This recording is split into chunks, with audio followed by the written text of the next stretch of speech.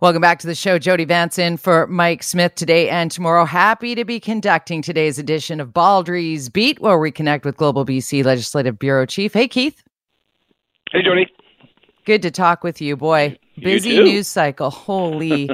Where to begin, my friend? Never ending.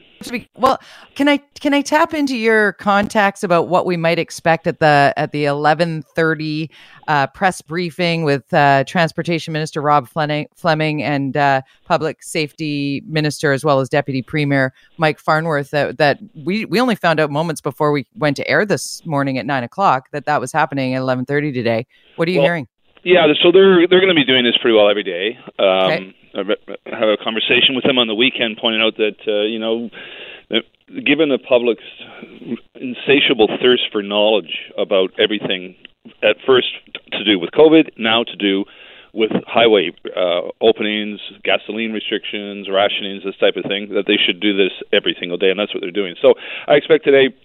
The big news today will be the opening of Highway 1, and we should be getting more details on that from Transportation Minister Rob Fleming. I think that's going to be the big one. There's going to be an update, again, on all the highway closures, an update on the supply chain situation. CP Rail yesterday, that's a huge move when they're able to open their line. We should get an update on when CN could open their line. So the flow of goods is going to start improving because of the rail lines. The truck movements are more complicated given the road closures. The Coquihalla is just a write-off, obviously, for some time. I mean, I keep pointing out to people, Coquihalla are basically our newest highway in many ways, next to the Island Highway. It was only established built in 1986. We're going back to life pre-Coquihalla, back in the 60s, 70s, and 80s when that route did not exist, and that's not going to exist for some time. It's going to take months to either build a temporary or permanent solution to what is 5 broken places of that highway. We're not talking about minor adjustments. These are significant disruptions in that route. High elevations, when winter's coming, hard to fix. So a lot of, and we'll get an agriculture update from Agriculture Minister Lena Poffin in terms of milk production, the state of livestock, and there's ongoing questions, of course, about disaster relief. There is the disaster financial relief program, a financial assistance program where you can claim up to 80% of your damages, up to a maximum of $300,000. That's an ongoing program. There's probably thousands of claims about to be submitted there, and you can just start working the numbers and see how expensive this is going to be. The cost is really quite something. And in listening to Minister Fleming yesterday, when he got some questions from the press briefing about the Coquihalla, he literally was like, you know what, we're not even gonna talk. We might do a press briefing that's just about the Coquihalla. And I heard you yesterday with Mike on this segment talking about how when the Coquihalla was built, people were saying, you can't do that. You can't build a highway up and over a mountain like that. And yes, it was done, but now we're seeing just how much damage can befall it when Mother Nature does what she does. So when the Coquihalla was built, there was a subsequent post-construction commission of inquiry about whether or not certain engineering decisions were made because it was fast-tracked for political purposes to have it open for Expo 86. And there were questions at the time like, was all the I's dotted, all the T's crossed properly when it came to engineering and in a really tricky situation? It's very unclear whether or not any of that played a role in what happened in this on this highway last week. But clearly, it's been regarded forever as an engineering marvel. Anybody who's driven the Coquihalla has to be impressed with, like, how did you build a highway up here? I mean, this is a high elevation. I mean, I've driven it a number of times, and I remember driving it in July in the snow. So it's been extraordinary weather situations there. But again, this was an extraordinary weather event. And I'm not sure what role the construction of the Coquihalla played in the literally 5 washouts. And we're not talking washouts. This is like a twig being snapped, clean break in 5 different locations. And it's going to be a real challenge to fix that thing. And again, Mike Farnworth and Rob Fleming have talked about months before that thing's open again. Yeah, they don't even want to put a date on it because, as you mentioned, at high elevation, the weather there is always extreme, especially over the summit. Let's talk about extreme weather and also the emergency debate on the flooding in BC specifically. The Prime Minister made these comments about building with climate change in mind. Have a listen. We have invested record amounts in infrastructure, not only in response to disasters, but in flood mitigation in and around Calgary, for example, in water controls throughout the prairies, in building back better after floods in the central Canada in the east. We've continued to invest in resilience and adaptation. We will continue to. But yes, the disaster program is oversubscribed. We will continue to increase funding as we help communities and Canadians get through these difficult times.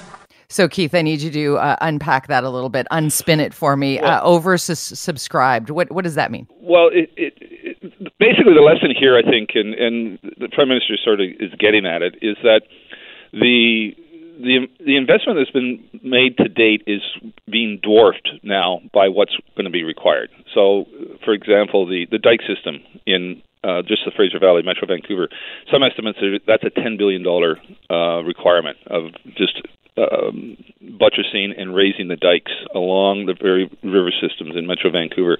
So when you talk about oversubscribed, we're just basically more use is required out of the infrastructure investment that's being made. And again, the Prime Minister quotes a dollar figure there, but all that's kind of in the past. What's required now going forward is extraordinary. It wasn't there 2 weeks ago.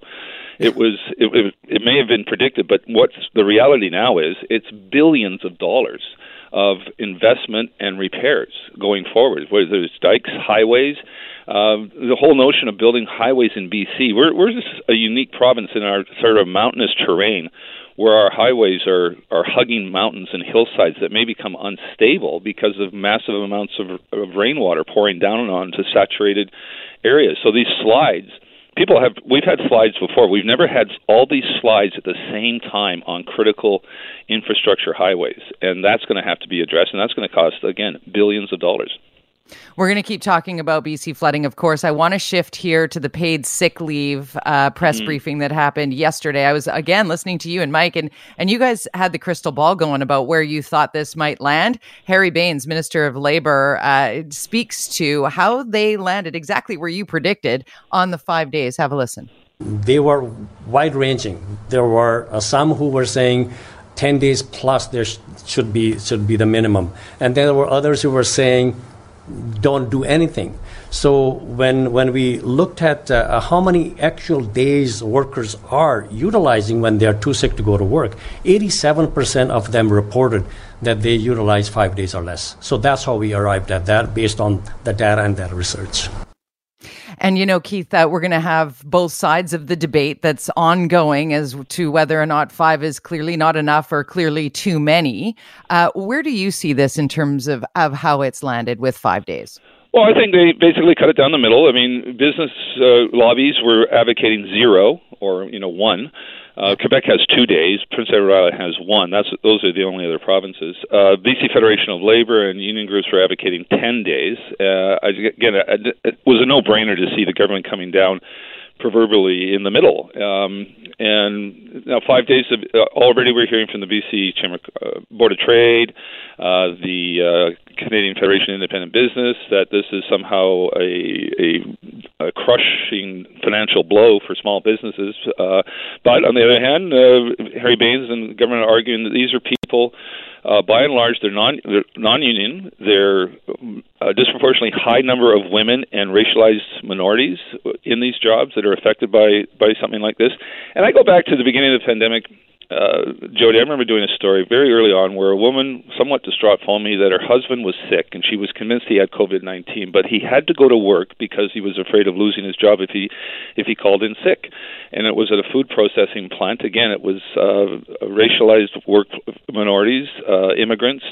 And sure enough, that particular plant ended up having a serious outbreak of more than 40 people getting sick because this person went to work when he shouldn't have gone to work, and because he was afraid of losing his job. So that's where the ground has shifted, I think, from pre-pandemic, where COVID is sort of thrust into the spotlight the issue of being sick in the workplace. And I remember throughout the pandemic, I've been charting how many businesses have closed and been required to close because of COVID-19 outbreaks on the premises or amongst the staff. Hundreds of businesses. And if you think paying people 5 days of sick pay is going to rob your business of revenue or added expense, contrast that to having to close your business for 2 weeks, which is a COVID closure. It's not 1 day; it's 2 weeks minimum, and that can really put yourself out of business. So, being sick in the workplace is in a different situation now than it was pre-pandemic. Jody Vance in for Mike today. Continuing with Baldrey's Keith Baldrey, Global BC Legislative Bureau Chief, taking your calls now on anything you want to bring up with Keith, of course, but we've been focusing on the BC flooding emergency. There was a debate last night in Parliament. We've also got the update coming from Public Safety Minister and Deputy Premier Mike Farnworth, as well as Transportation Minister Rob Fleming. 11:30 press briefing. You'll hear it right here on this radio station. We got to get straight to the phone lines, Keith. We got Andrew in Kamloops up first. Andrew, welcome. Hi, thanks for taking my call. I just recently with my work, I would get like 2 weeks of vacation a year, and they would also give me 2 sick days. They took my sick days away and just gave us 2 more vacation days per year. And I'm curious, are we going to be able to keep our sick days or our vacation days as well as get 5 sick days now? Or is the government going to be using vacation time as your employer paid sick time? Yeah, that's a very good question. It'll be interesting whether some employers try to take away vacation time, paid vacation time, if you suddenly claim your 5 days, which is 1 week of sick days. So we're starting out at a new situation. We haven't been down this road before. Although we did do in the pandemic since May through November or through October, the government did subsidize businesses to 3 sick days. That only cost $15 million, so there wasn't a great take-up. So it's not guaranteed that everybody's going to claim 5 sick days. Most unionized workplaces have collective agreements that have sick days built into the collective agreement, but there's plenty of example of people not using up their sick days. They are treated differently than vacation days, but it'll be interesting to see if there's any abuses of this new structure of sick days going forward. 604-280-9898, star 9898 is a free call on your cell. Baldrey's Beat. Your questions for Keith Baldrey. Let's go to Ward in Chemainus. Welcome, Ward. Hi. So my question's specific. I have a number of retail shops, and one of the shops is an ice cream store that opens through the summer, and I hire a lot of short-term part-time employees. I have, kids that are 15 to, let's say, 18 that only want to maybe work 2 days a week. So how does this sick day work for them? So if I have them on shift, they're supposed to come in on a Saturday, but on Friday night they get a call from a buddy, and they want to go to the lake, and all of a sudden they call in and they're sick, and I've only maybe had them on for 5 shifts in the whole summer. So how's that going to work? To be honest, I'm not an employment lawyer, so I'm not entirely sure how this applies to part-time workers. You've raised a very good point. There is small businesses generally have a lot of part-time people, and I'm not sure if this is going to apply to the same way to part-time people than full-time people. So right. I have to be honest, I'm not entirely sure. So can I ask you a question then? Mm-hmm. If you were the government, don't you think you would have figured that out before you roll something like this out? Oh, I'm not saying that they haven't figured it out. We just haven't seen the fine print yet. We haven't seen the details. We haven't seen the regulations. This often comes after the announcement's made, but you raised a very good point and one I intend to pursue. So good one, Ward. Thank you very much for posing that question, because it is one food for thought for sure. Let's go to Julia in Vancouver. Welcome to the show, Julia. Oh, hi, Jody. I was just listening to you talking about the fact that the Coquihalla was very high and how difficult it might be to build at that altitude. But it's really not very high. It's only 1,200 meters. And when you look at a country like Switzerland, they've got lots of highways that are built way higher than that, like up to about 2,500 meters. Mm-hmm. No, they are, and they have some engineering challenges there as well. So I'm not saying it's impossible. It's just it's a challenge. It's not so much the elevation. It's also very remote. There's not a lot of access roads to the Coquihalla. I talked to Rob Fleming about this. You can helicopter heavy equipment into these sites. Some of these sites that are where they're broken, they're in very remote areas. There's just nothing else around it, and that's one of the challenges here. There's a lack of arterial roads and side roads. There are some side roads and logging roads that connect to the Coquihalla, but not like Highway 1 or some of the other sort of urbanized highway systems. All right, Keith, we are out of time for today's Baldrey's Beat, but I'll look forward to chatting with you again tomorrow. Thanks as always. Thanks, yes. For most of us, crime is something we see on the news. We never think it could happen to us until it does. Loved ones are gone, and for the survivors, the scars will never heal. I'm Nancy Hixt, a senior crime reporter for Global News. And on this season of Crime Beat, I'll take you inside some of the most serious crime stories I've covered. Season 6 of Crime Beat is available now on Spotify, Apple Podcasts, Amazon Music, and all podcast platforms.